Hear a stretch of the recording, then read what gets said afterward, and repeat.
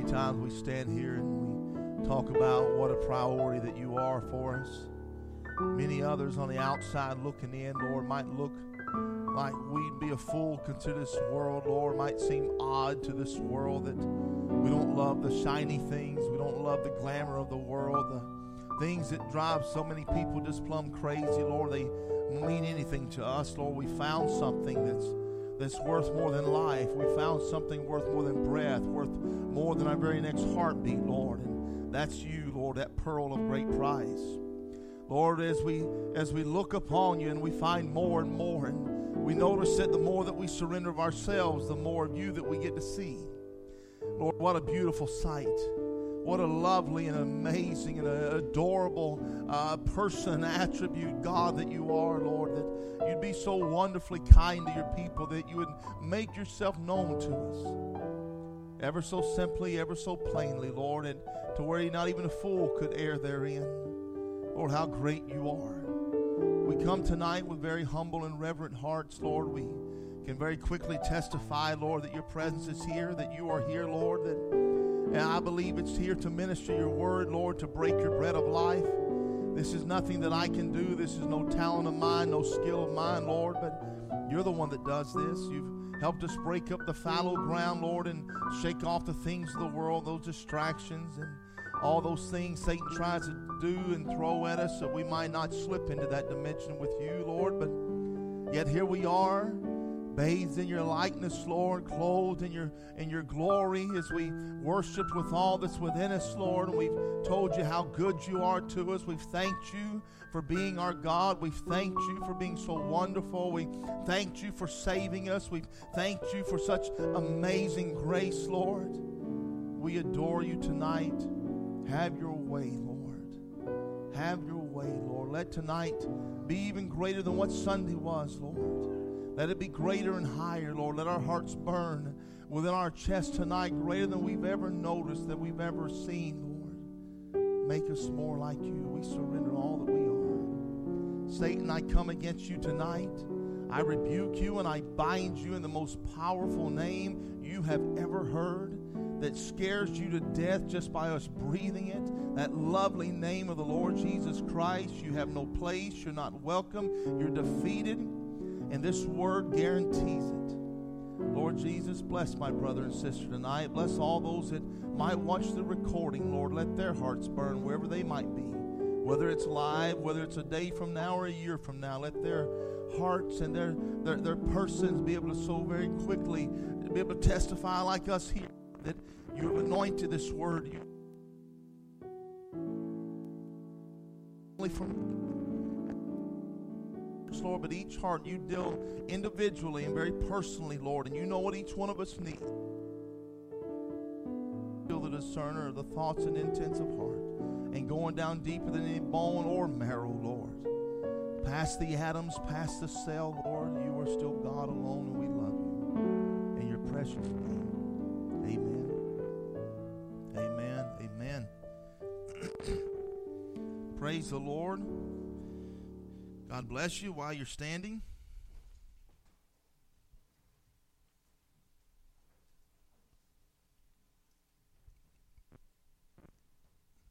Let's turn to Hosea chapter 11. Hosea chapter 11.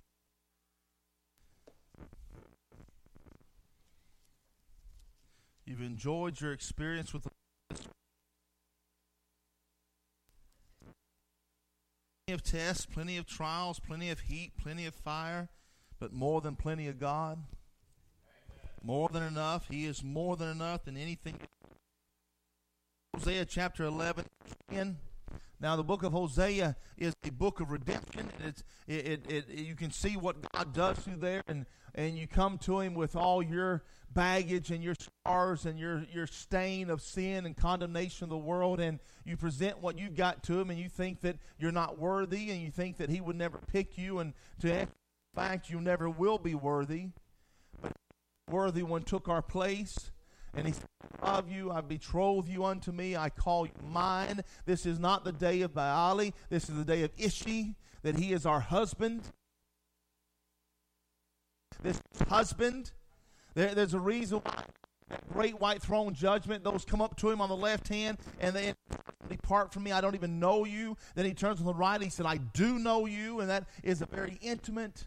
And it's not just, we sang that earlier, to I know the master of the wind, and that's a wonderful thing, but does the master of the wind know you? See, it's all about communion. It's all about fellowship. Hosea chapter 11, verse 10. Hosea chapter 11, verse 10. They shall walk after the Lord.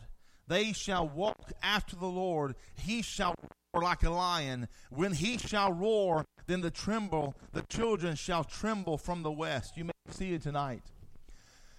They shall walk after the Lord. He shall roar like a lion. And when he shall roar, then the children shall tremble from the west. Leave that quote up for a little bit, Charity.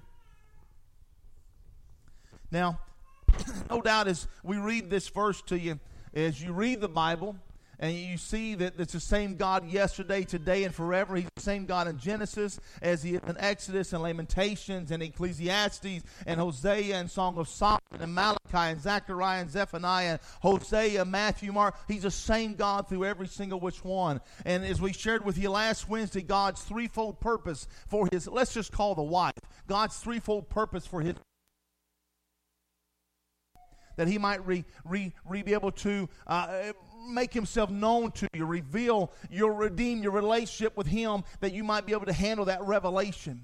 And the prophet said in many times that this one that's so great and he's so powerful and he's so mighty that truly fills all billions and trillions of light space. That you can't go to Saturn right now. You can't get on a spaceship and travel to Saturn. You can't travel to other galaxies. You can't travel backwards in time, forwards in time, now in time. There's no place you can't go that he doesn't feel. He is God and he's God alone. And Satan's attack always comes at you trying to shrink the size of your God down. He tries to make him be real small to you. But as we say to you many times, you're serving a creator God. He is not a creator. You are a creator. He is the creator. There's a big difference. He's where the buck stops. He's the original creator. He's the original everything. From him is where all creation comes from. That's your husband. That's your God. Now, your enemy is always trying to shrink it down to be, if he can't get God minimalized in your mind, if he can't get God minimalized in your heart, in your imagination, in your reasonings, and your understanding, then what he'll do is he'll minimize your position in Christ. He'll make you seem, yes, you're not worthy. Yes, you don't deserve that. No, he didn't call you. No, he didn't foreordain you. No, he didn't elect you. No, he didn't choose you. No, he didn't predestinate you. This is Satan's attack. Yes, if he'll let you believe God is God, but you're not you. See, if God is God, then you are God's. Amen. If God is God, then you are God's. You've been predestinated, foreknown, elected, chosen before the foundation of the world to be his wife. And there's nothing that lying, con man, bluffer can do to change that. Yeah. Not one thing. Not one thing whatsoever. Now, tonight would be part 9 of Changing Our Atoms. And I've got a few things that I'd like to finish. We didn't get completely wrapped up with on Sunday in that rainbow covenant. We got broke into that Urim and Thummim and what that light would be. And I've got just a little bit more to finish upon that. And then we'll be able to, before the service is over, to move into this voice. This voice. Still voice that calls you out, and you'll find that in Ezekiel, you'll find that in Revelations 10, you'll find the voice that calls you, that's sitting there whispering into Ezekiel's ear, can these bones live? Can these bones live? Can they be made alive? Can they be redeemed? Can they be restored? Can they be turned back into everything that Adam lost? That voice says yes. That voice says yes. And as we start right here in Hosea, same God.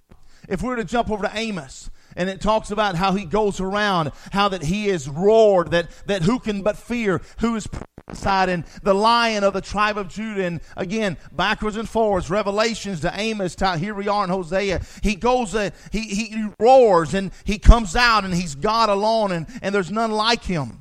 Now, in your walk with the Lord, and of course, I love this because as you start dwelling on this one scripture, your mind is reminded of many other scriptures that has very similar phrasing or points or prophecies in it, such as, let's jump back to Genesis, and it talks about your brother Enoch. He was not, for he walked with God. Now, here we find Hosea, they shall walk after the Lord. Again, all scripture speaks of the groom, speaks of the bride. If you can't find the Lord Jesus Christ on every page, you got to go back and read it again. And that works for his intent, his purpose. If you can't go back and find it on every page, because every scripture has a compound meaning and a compound understanding. Yes, God is so prophetic, and he's so, you can't, we talked earlier about him filling all billions and trillions of light space. Can you imagine trying to condense him down into one book? Just by 1,000 pages. I had a Bible years ago that had less than 1,000 pages. I haven't looked how many this one's got. This one's got probably 1,550 or so like that. Can you imagine trying to condense him down into that? Yet somehow he allowed a condensation to happen, a condensing to happen, that he might be able to put it on a page. That way, when a heart that understands, with eyes of understanding and ears that hear, and a life and a body and a will that will do with the revelation, says that's not all it's saying.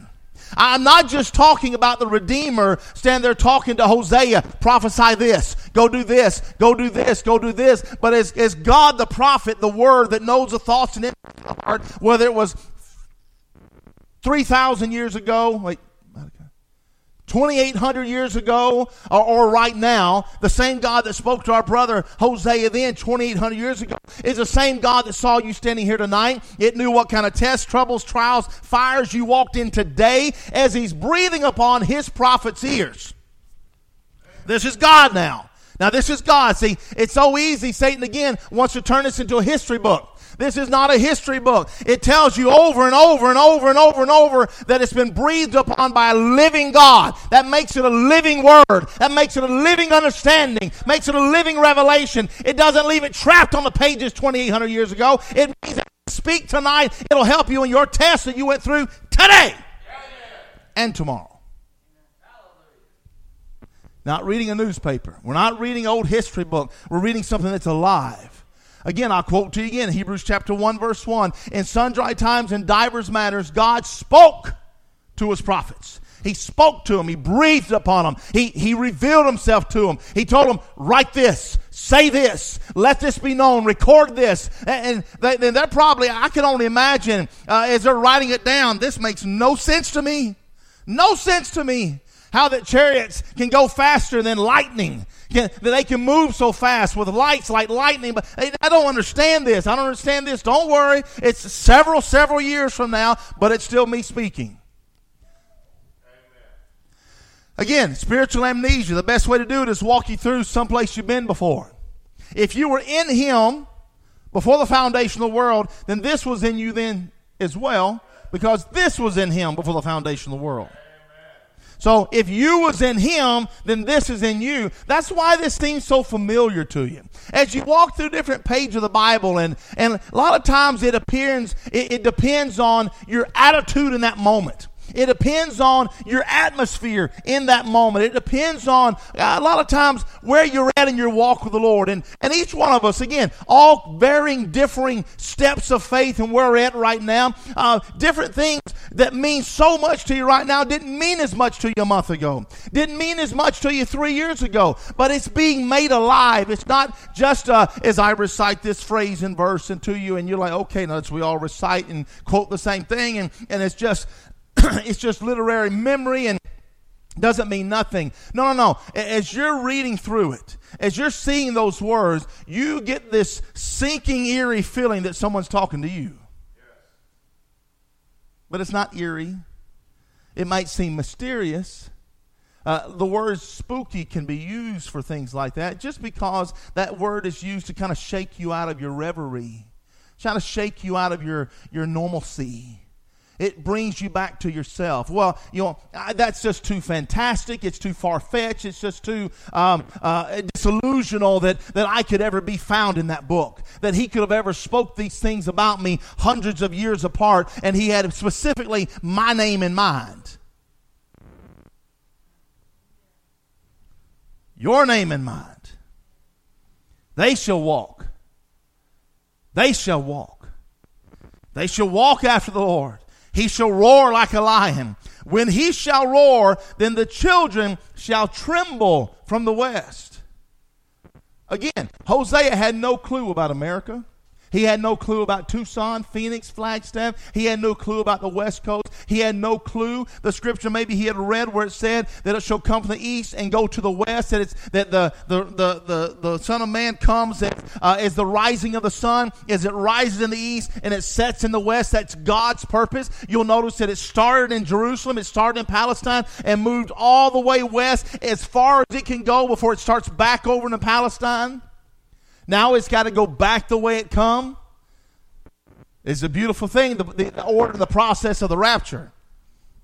As wave after wave after wave of glory strikes this earth. I don't mean this earth, I mean this earth. Strikes this earth, and his will has brought purpose in me. They shall tremble from the west. Again, Hosea didn't know your address. He didn't know you lived west of him.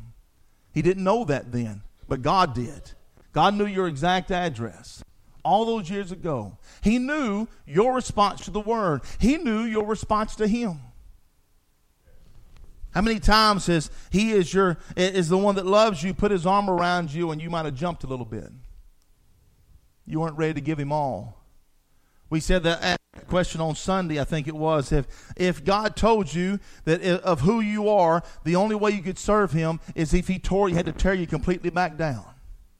If he had to tear you back down to the potter's wheel, to the drawing board, if he had to completely smash you back down so that he could walk in you and have his purpose, what would your response be? God, is going to hurt, but blessed be your name. Have your will, Lord. If that's what it requires. And I say that because as we get older, certain thoughts, and the devil loves the thoughts. He turns them into doctrines, and doctrines will pull you away from Christ. If it's not Christ, if it's contrary, he'll take a thought that'll be planted in you at an early age, and the older you get, the longer you go, it becomes cemented in your psyche, in your memory, in your reasoning, and everything else you look at comes through that thought. But that's why the Bible says you must bring every thought captive to the Holy Ghost. Every thought must be brought captive. And God in his mercy, you'll testify of this, that he's been bringing things to your mind that you didn't remember from years ago. You thought that had forgotten about it. And he brought it to your mind. So he doesn't forget. He knows exactly what's in you tonight that's in you, that puts it between you and him. But he's got grace for us. He got grace for us. And there's certain things that might have been put in wrong that have been needed to get you where you are right now. I think about temporary work in building a building. Certain times for example, we're building a building right now, and we've got a lot of kickers and struts and different things placed all over, trying to kick it all up to get it go straight, to make sure it stays square. They're not permanent, but they're temporary struts, temporary support that's given us to help us to be able to handle the windy days that we have, to make sure it doesn't lean out of level or out of straight or any of those things like that. But they're going to come off. They will be taken off by the ones that's building it. But they were there for a purpose. They're not intended. I mean, they're not meant for the finished process. No one wants to walk through their building and be a brace and you trying to duck around the brace. Nobody wants that. But it was necessary to keep it standing to a certain point. We each one have different things in our lives that aren't perfect, but it was a permissive thing that was allowed for you to survive to this point right now, because the perfecter has come to make you perfect. The perfecter has come to make you perfect. And I'm not just talking about the baptism of the Holy Ghost. I'm talking about the Lion of the tribe of Judah who has stepped forward and took the book, opened the seals, revealed himself to you. Not just her, but to you, so that now you say, my bridegroom in plain view. My bridegroom. My bridegroom. What a mighty God. jump back with me over to Exodus 28. Let's finish that up real quick on that rainbow covenant. And it's amazing. I told you here recently that as we come through, I think it was either a week ago Wednesday or a week ago Sunday, that I knew that the Lord had this on the way that he wanted to go, and I was worried that in the scriptures that he had me reading that I was supposed to have started on this voice that day, and I was worried that I'd made a mistake. All the way through the service, I was thinking, my goodness, I messed up. This should have been this, it should have been this. And as it comes down to the very close of the service, I see what he was doing. And I said, Lord, you got it all in control.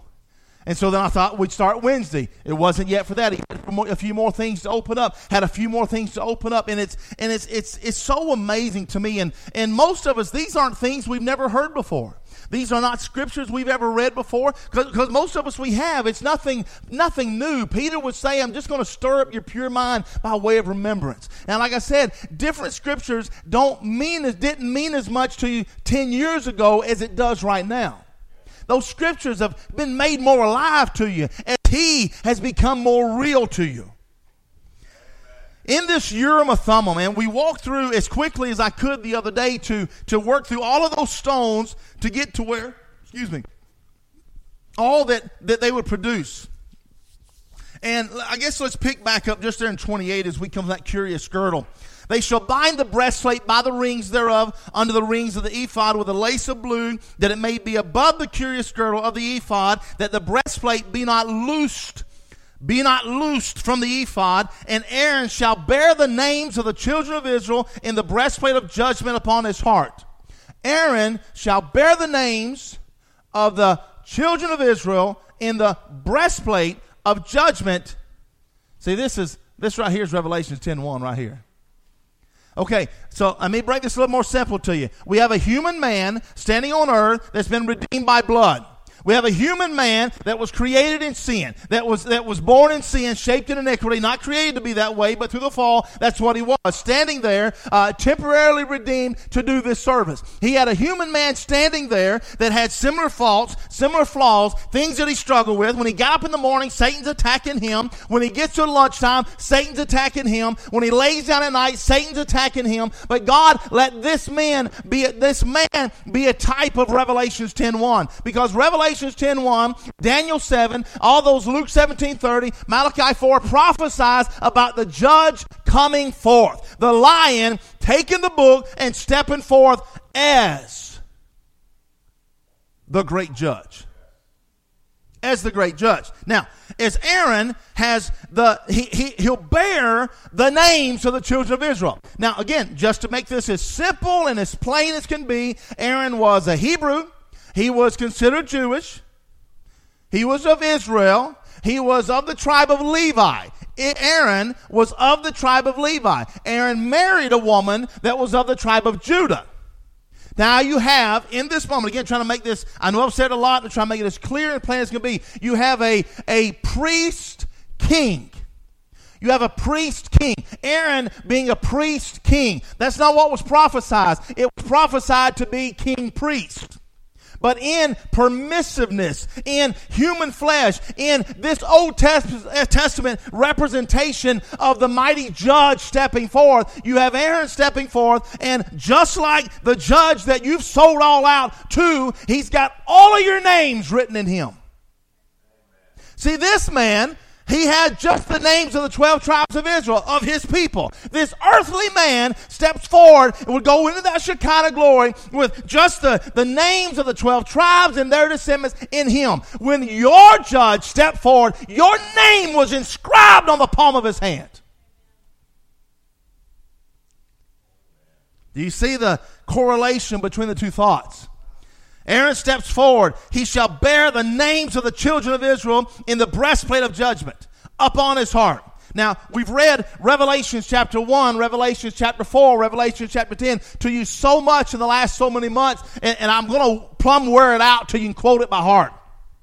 When he stepped forward in our day, he come clothed. He was girt about the paps with a golden girdle. Now, that would be in the chest. He's got the breastplate of judgment on.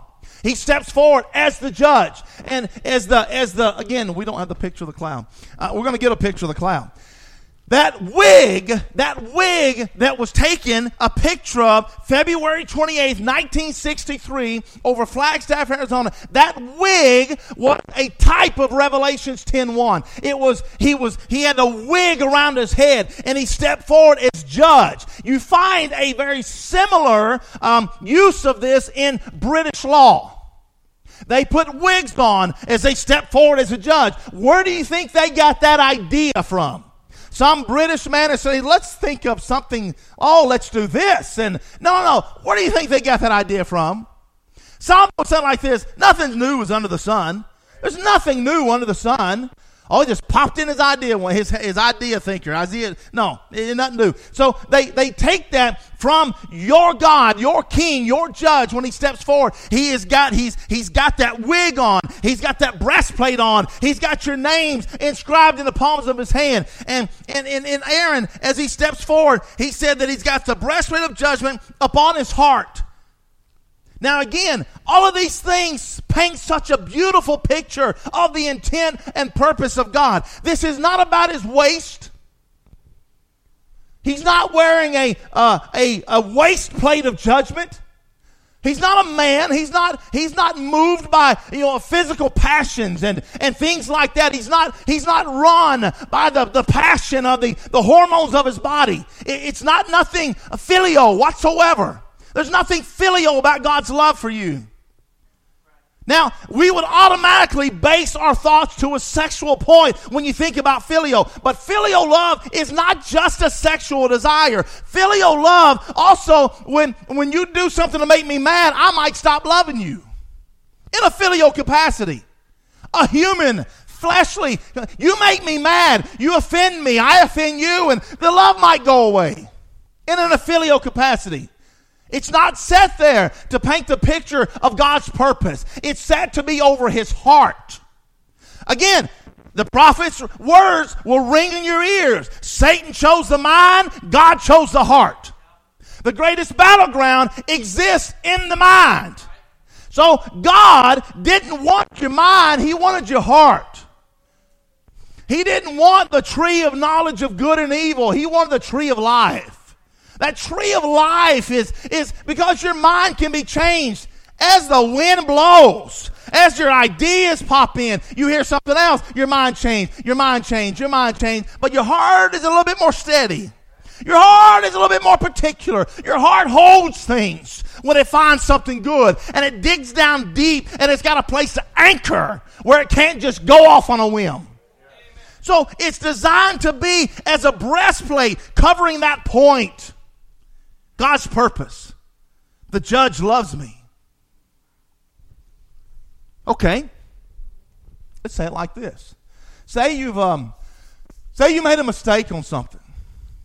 I'll word it like that because the prophet said that Satan tricked you into it. You never did to start with. Say you made a mistake on something and you were brought before court. And whatever it was, absolutely whatever it was, murder, theft, whatever it might be, and you're brought before the judge, and you know that the sentence, when it's carried out, will be capital punishment. It'll be death. Your life is over. It's done. One mistake you made, and it's done.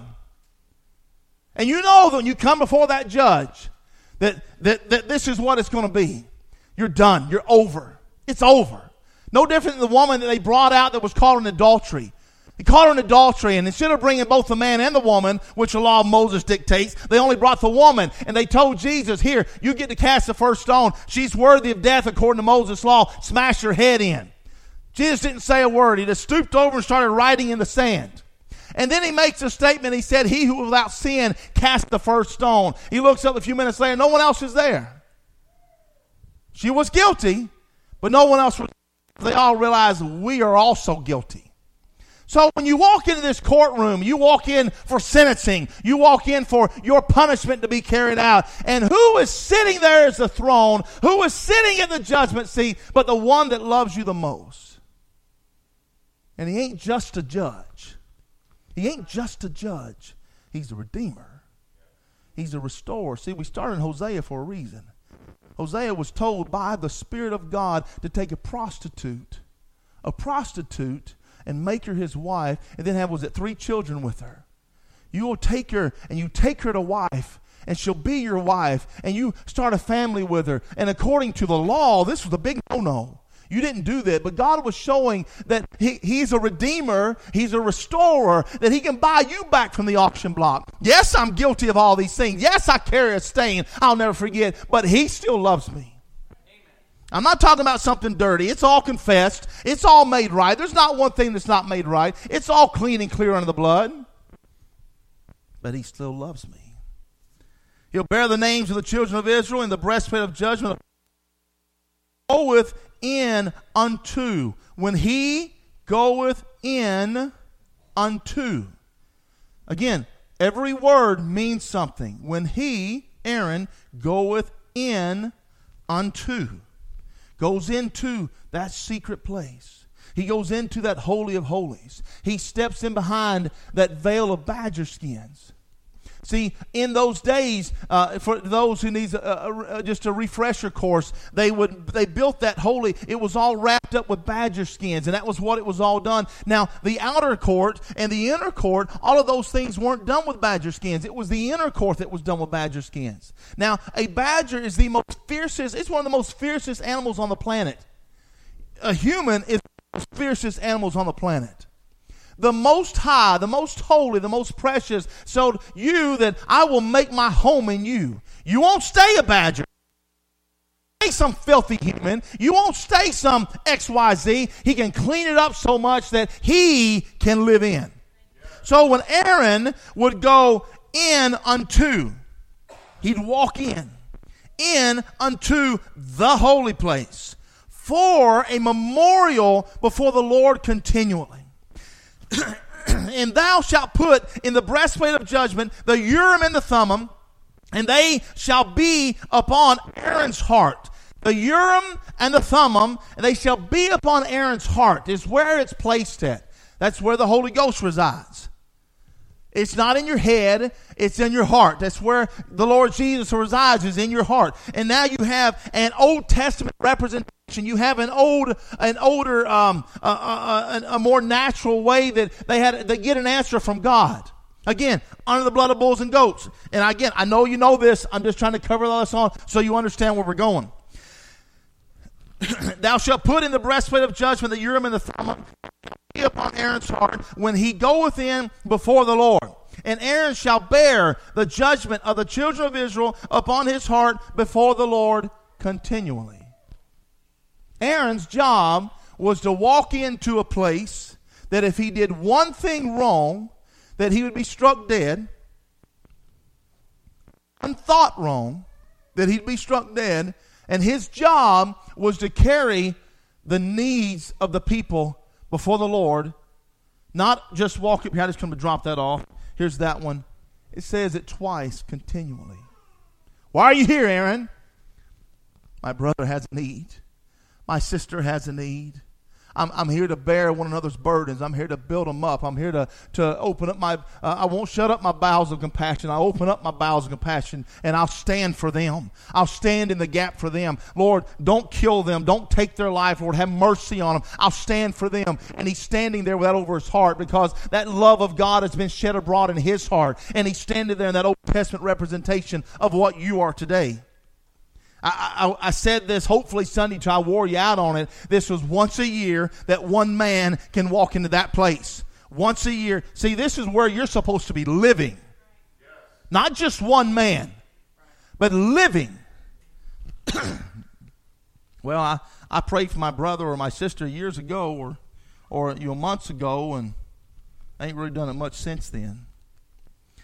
He said, it shall be upon Aaron's heart when he goeth in before the Lord, and Aaron shall bear the judgment of the Lord of Israel, the judgment of the children of Israel upon his heart before the Lord continually. And thou shalt make the robe of the ephod of all blue. There shall be an hole in the top of it, in the midst thereof it shall have a binding of woven work round about the hole of it, as it were the hole of a habergeon, and that it might be not rent, that it be a habergeon.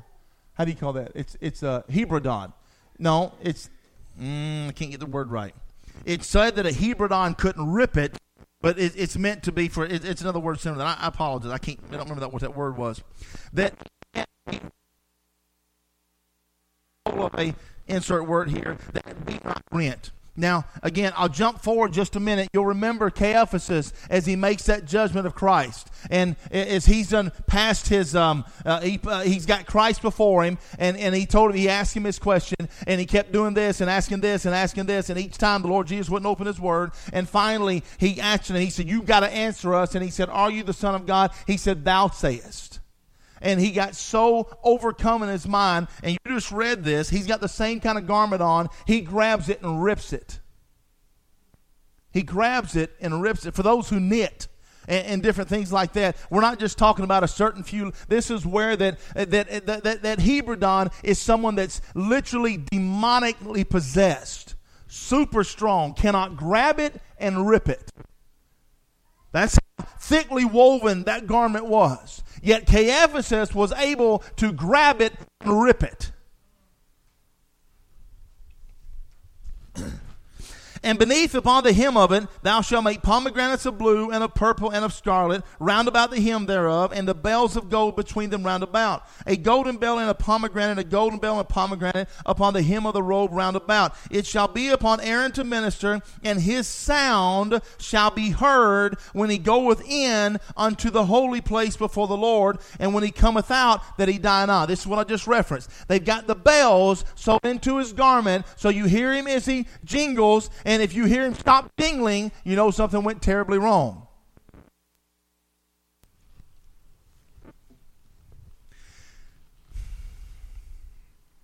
Upon Aaron to minister, his sound shall be heard when he goeth in unto the holy place before the Lord, when he cometh out, and when he cometh out, that he die not.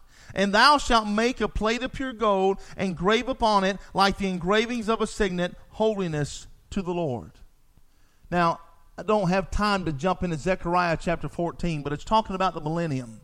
And it's talking about the heathen nations and all the sacrifice and the feast of the tabernacles being brought forward. And if you don't bring the feast of the tabernacles, even heathen nations, then you have a famine. Then you have all these different things until there's just no more reason why you won't bring sacrifice to the Lord in that millennial reign. But then you have also right here a very similar prefigure of it, holiness unto the Lord, in that signet.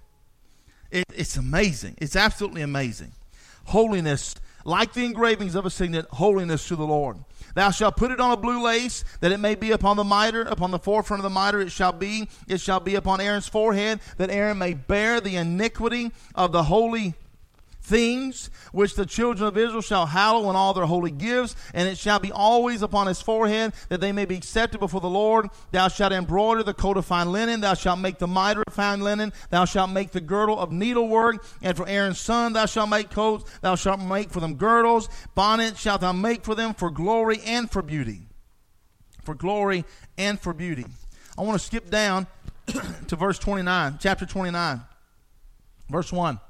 And this is the thing that thou shalt do unto them to hallow them, to minister unto me in the priest's office. Take one young bullock and 2 rams without blemish, and unleavened bread, and cakes unleavened, tempered with oil, wafers unleavened, anointed with oil, of wheaten flour shalt thou make them. Thou shalt put them into one basket, and bring them in the basket with the bullock and the 2 rams. And Aaron and his sons thou shalt bring unto the door of the tabernacle of the congregation. Thou shalt wash them with water. Wash them with water. All the way back to the first destruction. The sacrifice given, the washing of the planet with the water, the covenant that was given there in this same light. Aaron and his sons shalt thou bring to the door of the tabernacle of the congregation, and shalt wash them with water. Thou shalt take the garments, put upon Aaron the coat and the robe of the ephod, and the breastplate, and gird him with the curious girdle of the ephod. Thou shalt put the mitre upon his head, and put the holy crown upon the mitre. Then thou shalt take the anointing oil, pour it upon his head, and anoint him. Thou shalt bring his sons, and put coats upon them. Thou shalt gird them with girdles. Aaron and his sons put the bonnets on them, and the priest's office shall be theirs for a perpetual statute. Thou shalt consecrate, and thou shalt consecrate Aaron and his sons. You realize that was left up to the people. the people to consecrate Aaron and his sons. This isn't angels are doing this. This isn't Moses doing this. This isn't anybody else but the people that was there to consecrate the priesthood, consecrate the priest, the prophet, the pastor. And thou shalt cause to be brought before the tabernacle of the congregation. Aaron and his sons shall put their hands upon the head of the bullock. Thou shalt kill the bullock before the Lord by the door, the tabernacle of the congregation. Thou shalt take of the blood of the bullock, put it upon the horns of the altar with thy finger, pour all the blood beside the bottom of the altar. Thou shalt take all the fat, cover the inwards. It's a lot. The purpose of it being, they would take that blood and put it there for the offering. They would take it. And one part, it's even as a sprinkling. It's even as a red heifer. It's meant to be for the sins of the people, for that covenant, for that promise, for redemption. And anytime you have redemption, you must also have restoration. Again, a promise. Redemption has two parts, coming out of and going into. So you can say it like this. Let's call it not just redemption having two parts, but you have one part redemption, second part's restoration. Because if you're coming out of and going into, you're not going into something similar. You're not leaving whatever sin that blood was needed for. You're not going back into a life of sin. What this type here was only done for yearly sacrifice. But the one under the blood of the Lord Jesus Christ who saved you and redeemed you, this wasn't so that you might go back in. Well, let's say it like this. I used to be a thief. I used to be a liar. I used to talk about my brother and sister. I used to steal things. I used to XYZ, whatever it was. And then God come in and God redeemed me and forgave me and made me so clean, and now I'm back to being a thief and a liar and talking about my brother and sister. You got to come out of that. Otherwise, I didn't do nothing. Otherwise, God wasted his time on you. So as this process has been done, it's not left unto death. It's not meant to leave you in what you were. God didn't save your life to let you stay as you are. God didn't spare you. God didn't give you another chance to let you go back to what you were. No, a change must be made right now. You cannot walk back into that thing. You must walk into Christ. And as you leave redemption, you walk right into restoration. But you don't understand. You just don't understand. No. This is what it always was, and this is what it always will be. No. I'm talking about a redeemer, and I'm talking about a restorer. I don't care what your family looks like. I don't care what your friends look like. I don't care what every medical book on the planet looks like. I'm telling you, regardless of that sinful condition that you were in, and not just sin as being unbelief or mistakes or transgressions or iniquities you made, but whatever sin did to your body and left you in that place and so bound you down by the things of this world, as you leave that place that you was in, you come through the Redeemer, he washes it all off of you, and now you also find that he's a restorer, and it's as though you never done to start with. You know, Jesus gives that parable about a man that would have a splinter in his eye versus a man that would have a beam in his eye. You go to your neighbor, hey, you got a little speck right there. Let me get that speck. All the while, you got a 4x4 sticking out of your eye. Let me get that little speck for you. It talks about your eye offending you. This is where Satan likes to work on the eyes. He likes to work on the eyes of a man and a woman, whether it be through lust, whether it be through jealousy, whether it be through ego, any of those things like that. He likes to see it through your eyes, trying to get you trapped through your eyes. And Jesus would make that statement that if your eyes offend you, he said it's better that you pluck it out. That way you get to go to heaven with one eye than walk right into hell with two eyes. Again, just a natural way that God's meant to grab you and shake you a little bit. No, I can do what I want. I can see what I want. I can look at what I want. You can't. Not if he redeemed you. Not if he come out from behind the badger skins and saved and redeemed your soul. You cannot do what you want. You can never go back to what you were. I love that when Brother Branham got to go beyond the curtain of time. His testimony was that I can never be the same William Branham ever again. I've seen the fullness. I've seen the promise. I've seen that place where I'm going. I can never be the same person I was again. Can never be. and is that light that would pass through, that Holy Ghost would come through and shine through this Urim and Thummim. It would be, the people would have their request. They would bring their need before them, and it would shine upon that, and depending on how it glowed would be whether or not they got their answer, or which way it would go, or did they even get their answer at all. You understand, it was God using that in that aspect, in that covenant, in that dispensation. Now, I heard a brother preach on this just about, I think, end of the year. Brother Ronnie Long was preaching on that there, Brother Tim's, and something that I love so much, and he said that in our prophet's day, in our prophet, that, the man on the left being the prophet of our day, that God had spoke to that man lip to ear, just like he did Moses. And he would tell him over and over, your name is this, you were born this day, you live in this street, and you're wearing this clothes, and all the things, and never one time fail. Tell them things that they never would have told anybody whatsoever. Tell them things that even doctors had conversations over them while they were in, just knocked out from whatever drugs it was. And the person said, well, I don't know if that's true or not because I was knocked out with the drugs. But these two doctors were talking. He said, I can see one doctor talk to another guy about certain things you won't get no better. But that's okay. The Lord Jesus heard it too. It's a beautiful thing that today's the anniversary. Today's the anniversary? Today's the anniversary. Today's the 8th, right? Today's the anniversary of Congressman Upshaw getting us healed for his legs. Today it is.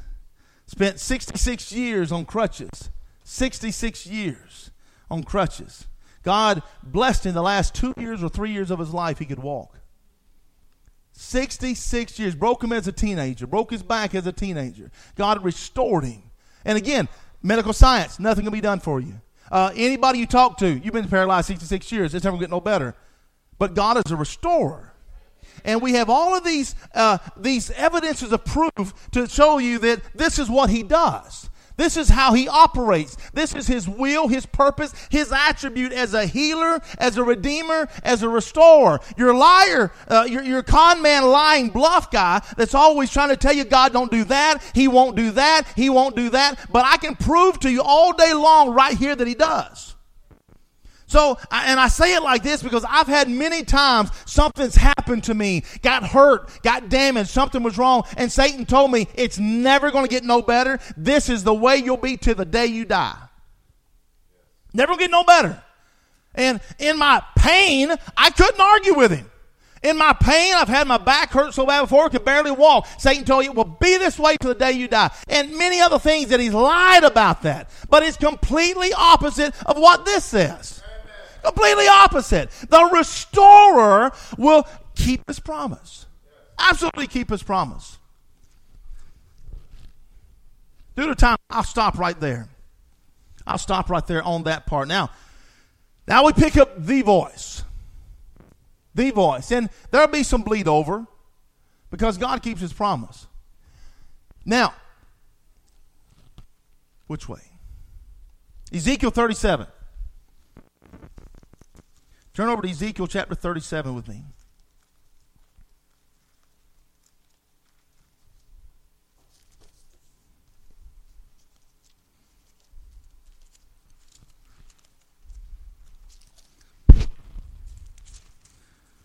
Lord, have your way. As we spent time a couple Sundays ago, there in Ezekiel 1 and Ezekiel 10, you have these prophecies that was given to our brother Ezekiel. This wasn't just someone else. He's your brother. He's the son of God, so that makes him your brother. You're a daughter of God. He's actually your brother, and this is God. And I like to say it like that. I always like to remind you of that. That way, you know there's nothing special about him. He was just used by God, but it was still just your brother that was made of human flesh. It was picked by God. Now, as God is breathing these things upon him and God is showing him things of the future, God has differing aspects of each statement, each prophecy, each description as it comes out. And we spent a lot of time a couple Sundays ago about the wheels and about the fire and about the four living creatures and about the beasts that come forth. Now, and even in that, you see God so molding, or let's say it like this. Even in that, you see that he's prepared for himself a bride without spot, blemish, wrinkle, or any such thing. There's no other way to say that. When it's all said and done, you no longer see the wheels, you see one hand. and that's his hand. Prepared for himself a bride without spot, blemish, wrinkle, or any such thing. So, as we carry on now, chapter 37, verse 1, and this is a very familiar scripture. This would be a very beautiful type of what God will do in your life.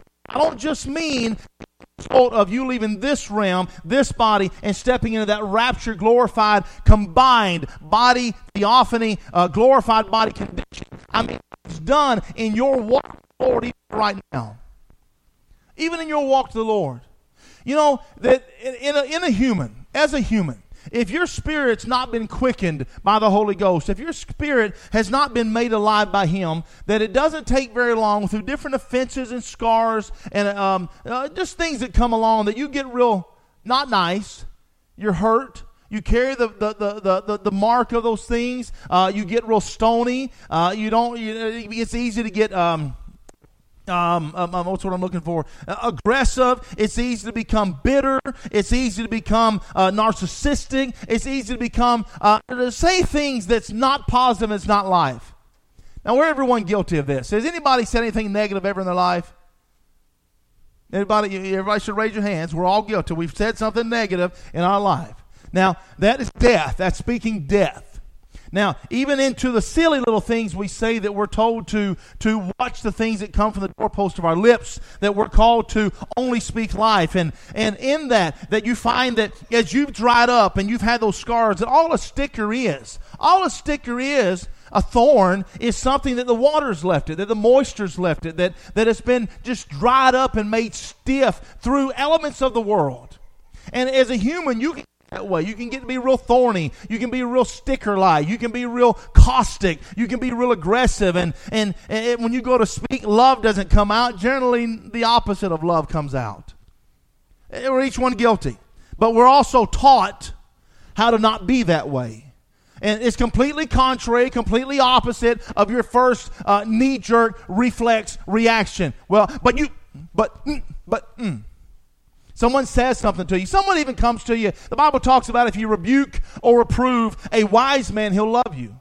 If you rebuke a wise man, he'll love you. You ever had somebody come up and try to give you advice on something, and your first response was, who do you think you are? You think you're any better than me? We're each one guilty. I doubt there's one person in this room that ain't guilty of that.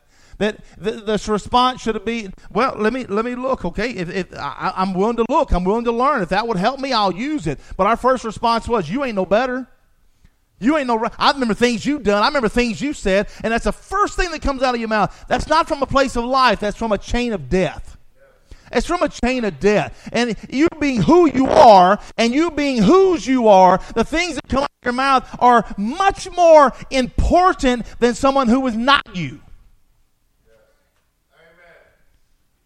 Now, if you want to identify as a lot, if you want to identify as a 30-fold, if you want to identify as anything, then even just the lowest part of the seed of God, if they're in that economy of God, then you're fine. You can speak the way you want to. But as a Christian, you're to be Christ-like. You can't say, well, I go to this church, I'm a Christian. You can't say, I believe this, I'm a Christian. None of those things matter. All that matters to be a Christian is to be Christ-like. All that matters is to be a Christian is to be Christ-like. This is the fruit of the Christ living inside you, the anointing. The Christ is the Messiah, is the anointed one. That's what the Christ means. It's the anointing. It's the life of God moving upon you. Just like He did the flesh of the Lord Jesus, He does the same thing on your flesh. He moves and quickens and breathes you alive and puts you where you belong, that heavenly place, which is the believer's position in Christ. That's where you belong. Believer's position in Christ is the heavenly places. So, as we've all been guilty of those negative things, the negative things you've said, and we've all got those things that we're trying to overcome, trying to not let those things pass from our lips, we're only trying to speak life, and as we walk through these things in the next, however the Lord allows, of a voice, and what a voice, and the importance of a voice, whether it to be in prophecy, whether it meant to be as yielded, or whether it meant to be as an agreement. Whether it to be prophecy or yielded or as agreement, you can have a voice. And if I were to stand here preaching and you know in your heart that it's not Sam Parker doing it, it's the Lord Jesus Christ speaking to you, as you hear these words and you know it's not Sam Parker, because I'll tell you things that Sam Parker don't know, you've each one experienced this, yet you come apart of a thing in yourself that, will I say amen or not? My voice has to be opened up and to say, just like Rebecca, what's your choice? I agree. I agree. And that's you watering the word. I agree with it. And as you speak, every demon in hell hears you. It's also a form of victory. It's a form of a shout in the camp. It's a form of speaking life. And it's simply saying amen. Amen. Amen. I believe that. I believe that. I might not be able to explain it, but I believe that. I might not be able to know that, but I believe that. How do you believe it? I can't. I said I couldn't explain it. It's just something right here resonates and says, I believe it. But it's going to come out of your voice. Out of your voice. Now, we'll pause that thought and we'll jump right to Ezekiel 37 verse 1. And again, he's describing how God got him in the vision. We don't have time to jump in Ezekiel 1. We don't have time to jump in Ezekiel 10. But right now in chapter 37, he's describing how God put him into that vision. The hand of the Lord was upon me. The hand of the Lord was upon me.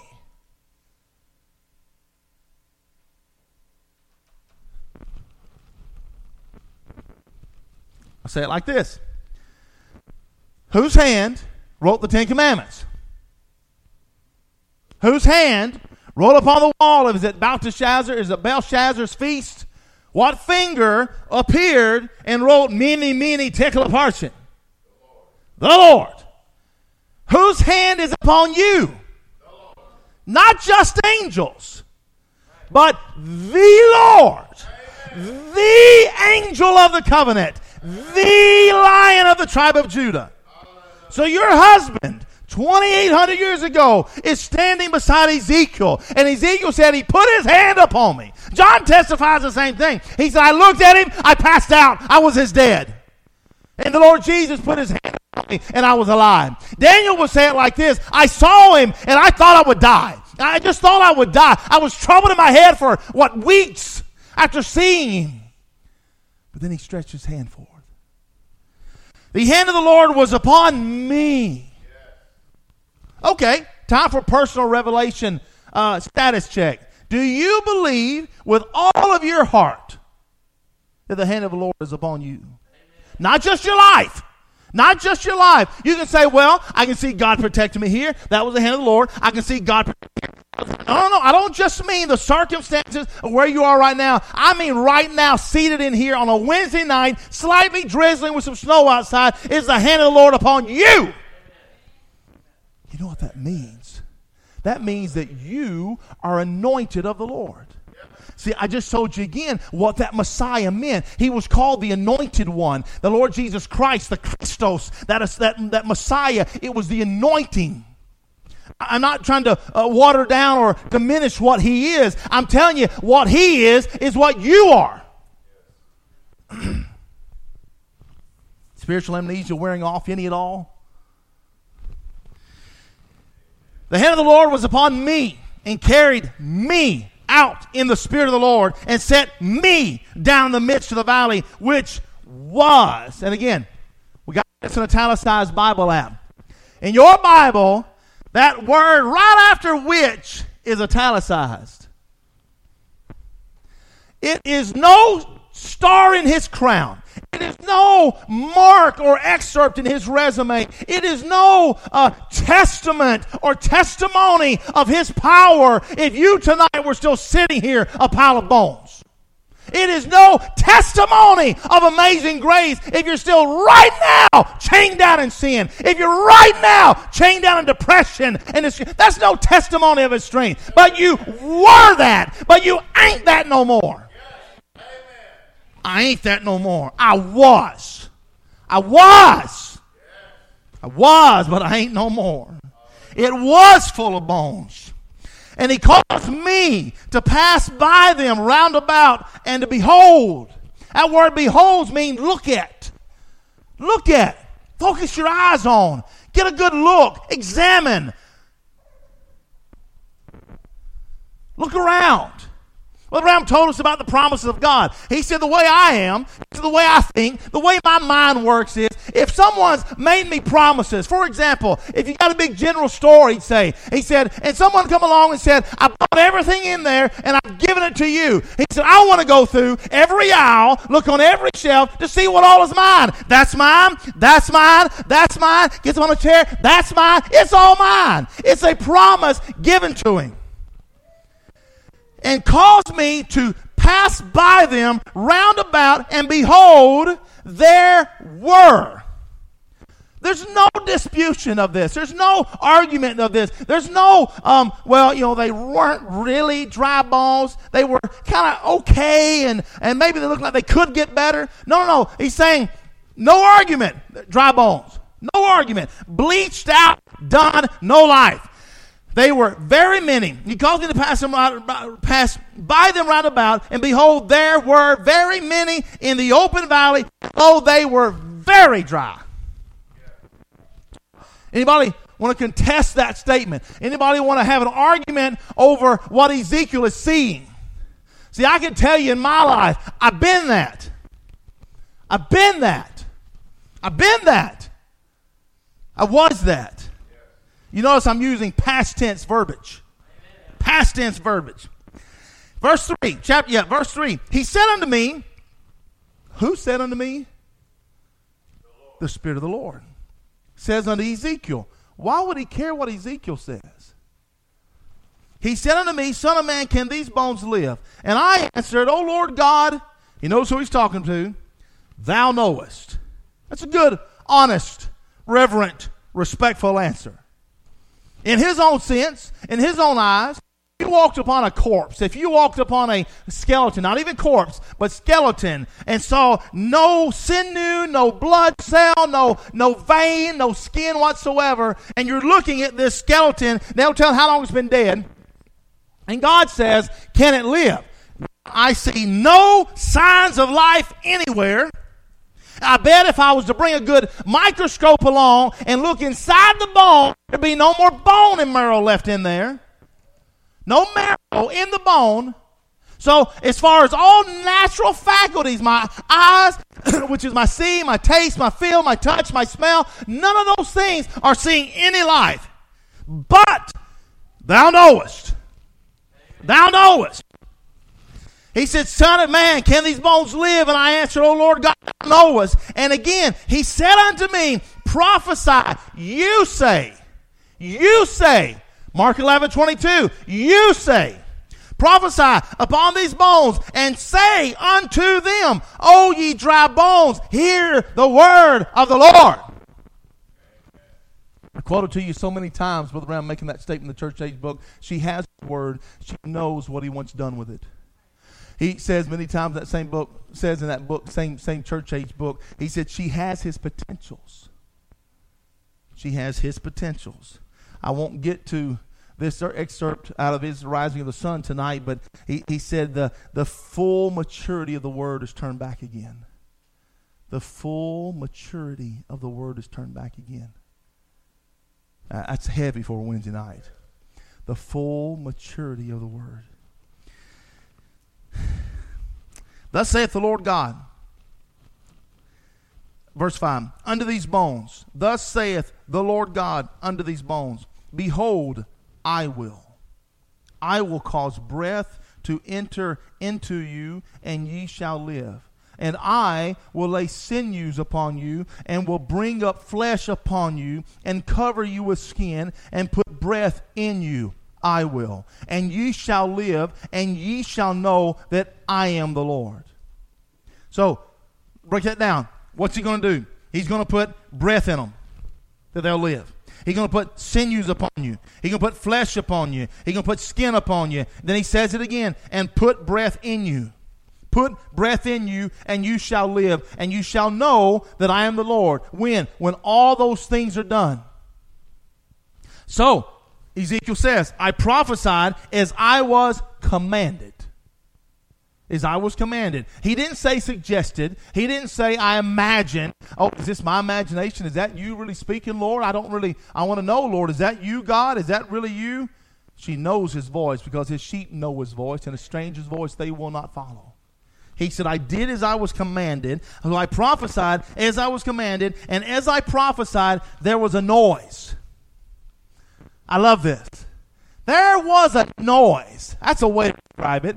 Seeing a pile of bones getting up, start coming together. That's one way to describe it. I heard a noise. And let me tell you about this noise. Behold, a shaking.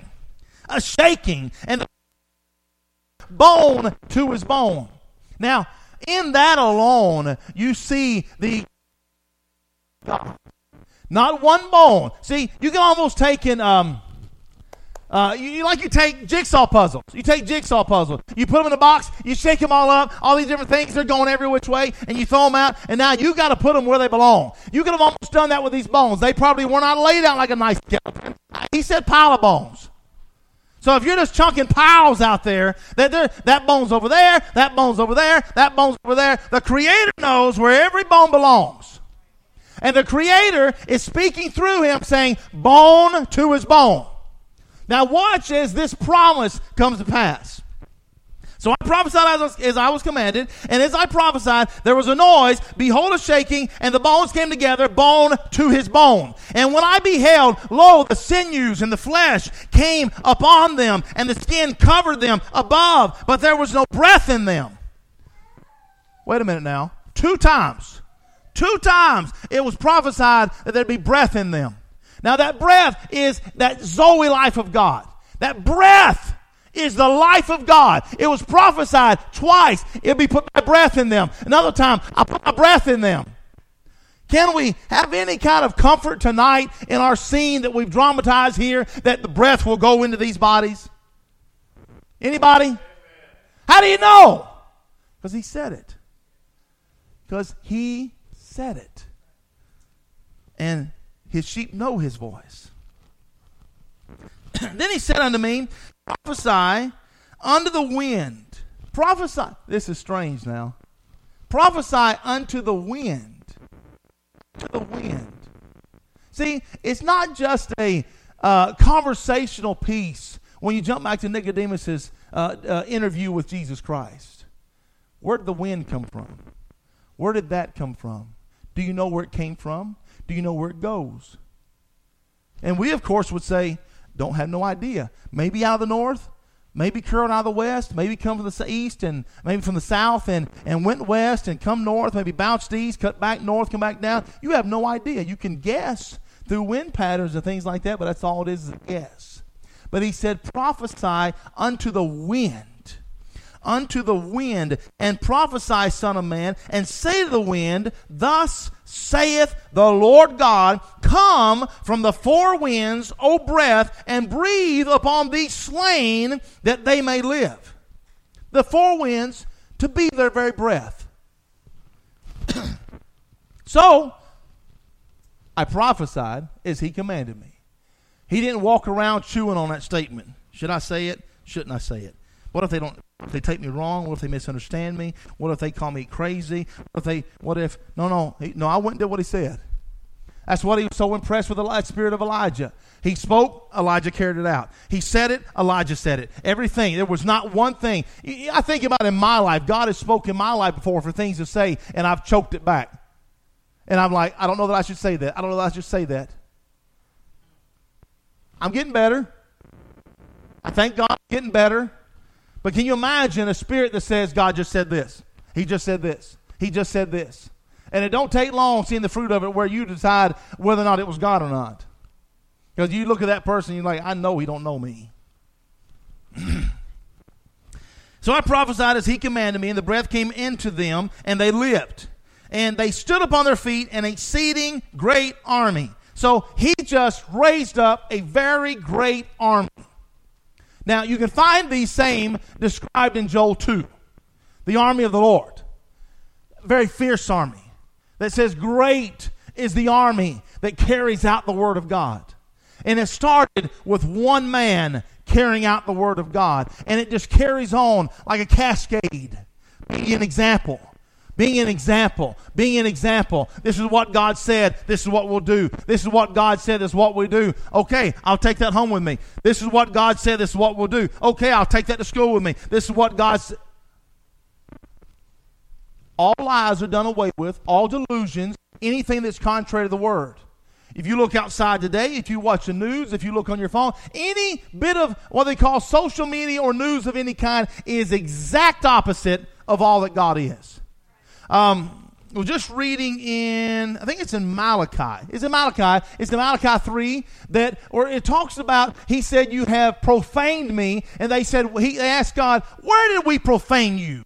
He said, when you told the people that were guilty of sin and things they had done that they were okay. That's where you profaned me. You said it's not a problem. It's Malachi 3. I'm sure the exact verse. It won't take long to find it. When you told them what they were doing was okay. They agreed with it. You see, Paul would say it this way, that he might send strong delusion that they would believe a lie. And you have all the nonsense in the news today. All that nonsense. And it's being supported and preached and taught and accepted as reality when there's not one stitch of reality in it. You whip out any microscope and start looking at cells. Real quick, you'll see what one is or not. There's no hiding that. There's no changing that. But a strong delusion. A strong delusion. Verse 11.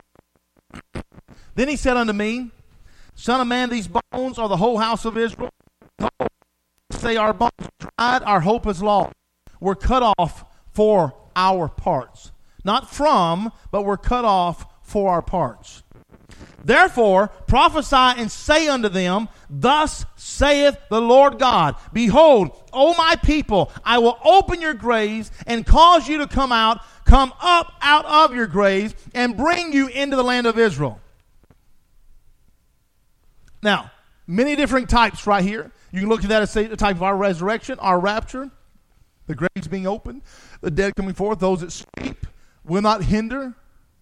You ever understand it? 1 Thessalonians 4, everybody remembers that scripture. We don't have time to jump there. But you also have the same type when the Lord Jesus, who is the resurrection of the dead, when he arose, the saints of old come up with him. They actually walked through the streets of Israel and Jerusalem. And many people were saying, it looks an awful lot like Abraham and Sarah.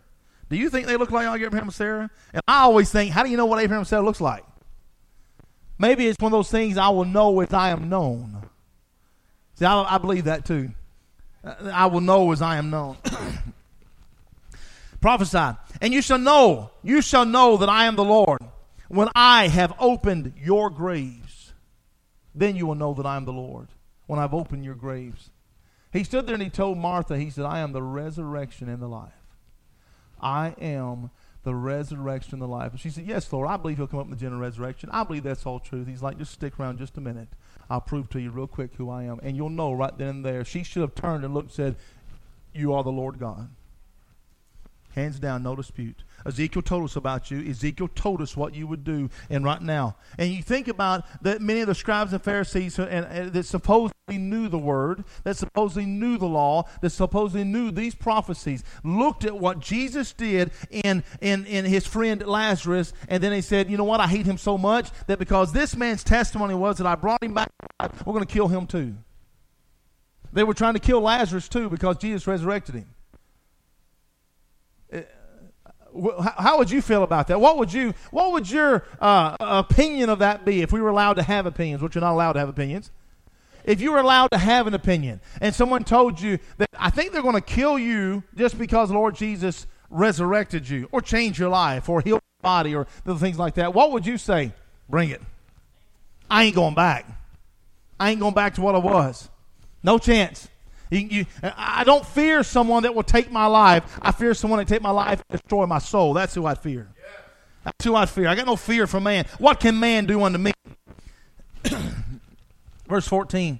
And shall put my spirit. He said, this is when you'll know that I brought you up out of your graves, and shall put my spirit in you, and you shall live, and I shall place you in your own land. Then shall you know that I, the Lord, have spoken it and performed it, saith the Lord.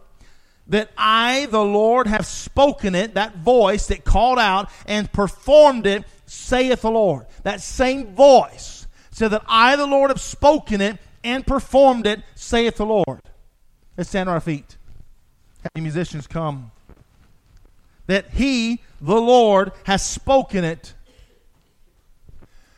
Now, I know this is very bouncing around. This is kind of almost like a I can't think of words to describe. As He's called you, as you've received a revelation, as you've understood things that were too great for you, as you've been able to grasp things you know that don't come from this world. The prophet would tell you that when you've heard this revelation, when you've heard this message, that you've heard from your theophany. You've heard from your theophany. I'll say it like this. Who created your theophany? Who speaks? God. Whose voice would it be? God. So many times throughout, not just in the book of Revelation, but many other books, it says when He spoke, His voice sounded like the sound of many waters. That sound of many waters was together, showing you that God had representation there, God had representation there, God had representation there, and they were letting that voice speak through them. That voice that said, Lazarus, come forth. That voice that is in you that will call for the resurrection and the rapture of your life. That same voice that said, you're mine. That same voice. This voice that is your hearing in your... What you playing? That'll do it. Lord, I seek you. Oh, help me find you. How I need your touch. Find my dry and broken places, thirsty for your love. Oh, forgive me if I wander far away from you. Oh, you are all I ever needed. Come and make me new. Oh, pour your Spirit out on me. Oh, follow just like the rain. Oh, saturate my thirsty soul. Come and fall afresh on me and fill my cup again and heal my heart and make me whole. I need you now. Pour your Spirit out. Oh, pour your Spirit out on me. Oh, let it fall like rain. Oh, saturate my thirsty soul. Come and fall afresh on me and fill my cup again. Oh, heal my heart and make me whole. Oh, I need you now. Pour your Spirit out.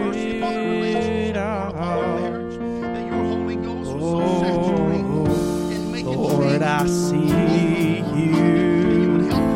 Help me find you. Oh, how I need your touch. Oh, find my dry and broken places.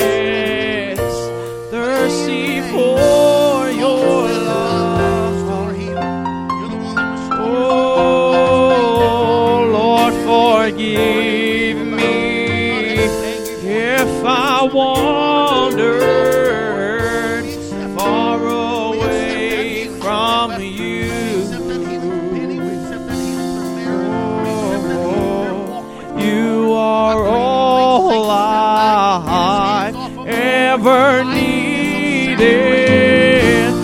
Come and make me new. Oh, pour your Spirit out on me. Oh, let it fall like rain. Oh, saturate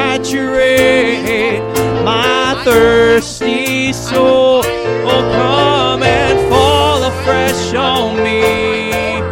Oh, fill my cup again. Oh, heal my heart and make me whole. Oh, I need you now.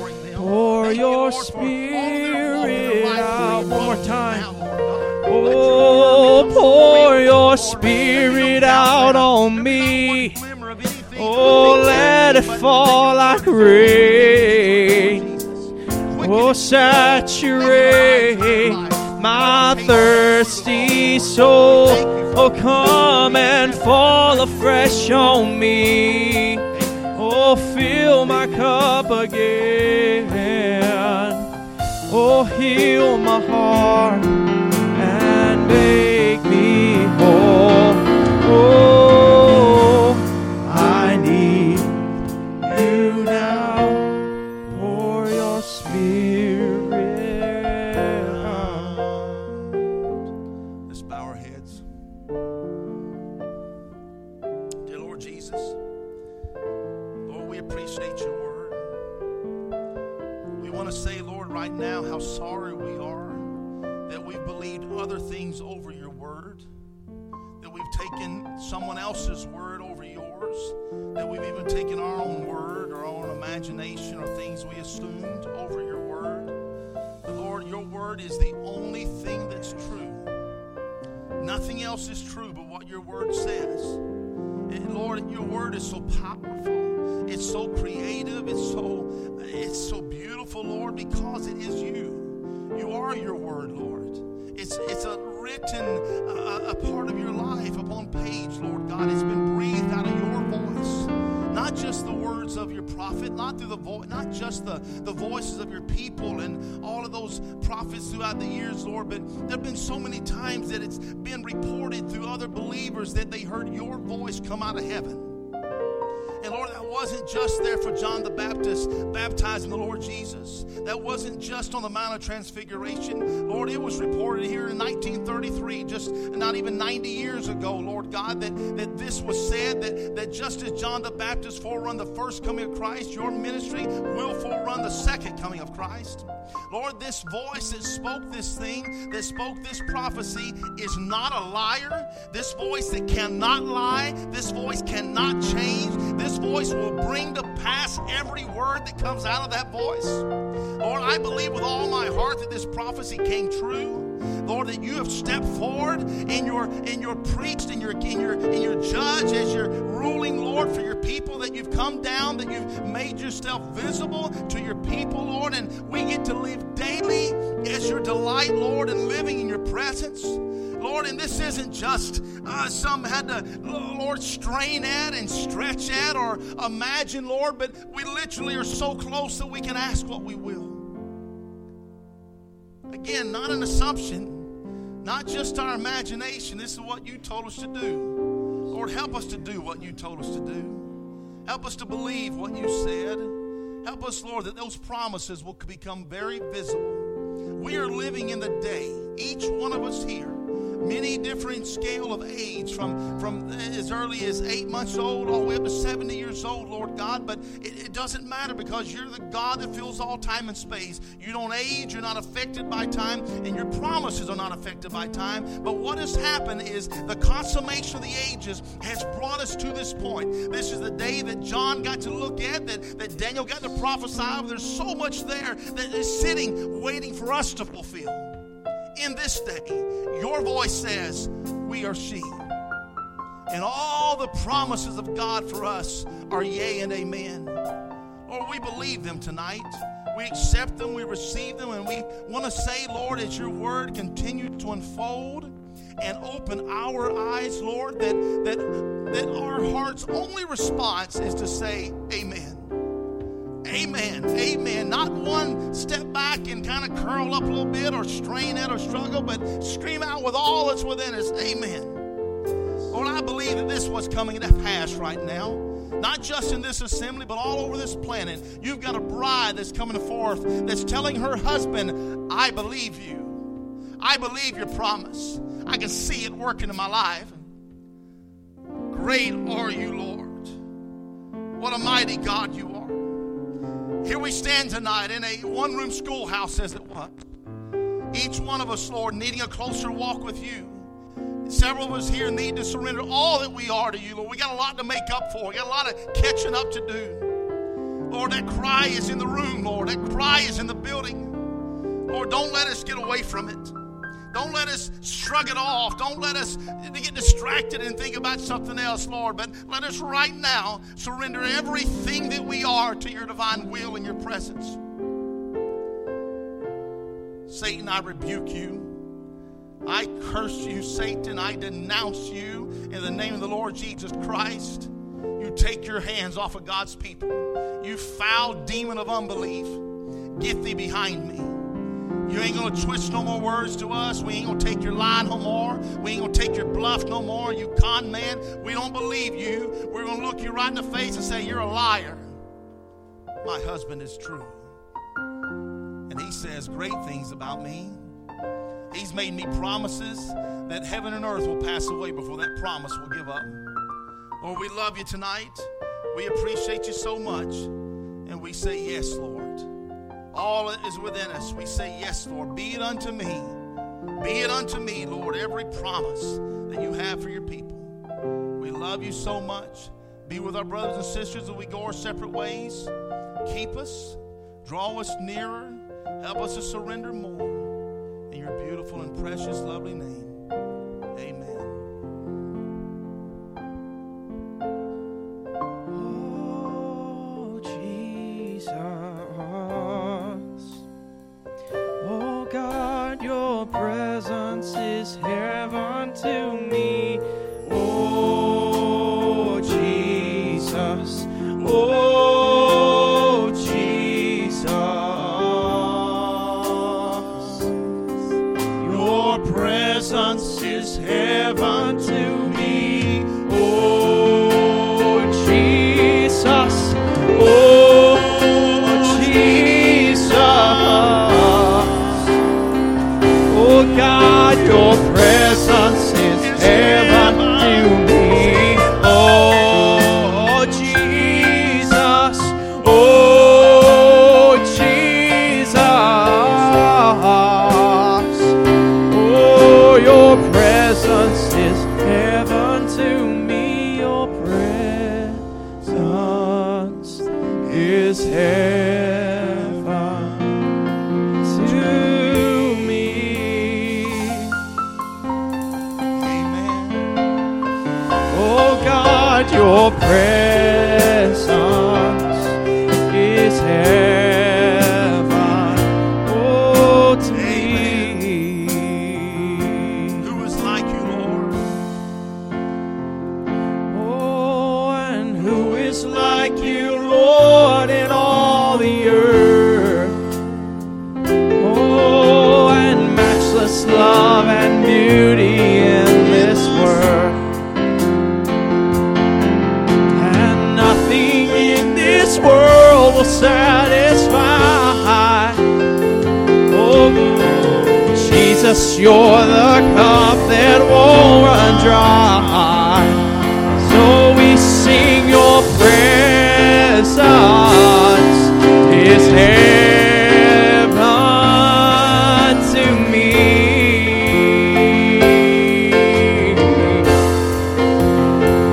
Oh God, your presence is heaven to me. Testify that again. Oh, so we sing your presence is heaven to Really be there tonight. Realize it in this presence right now. Any need. Oh God, your presence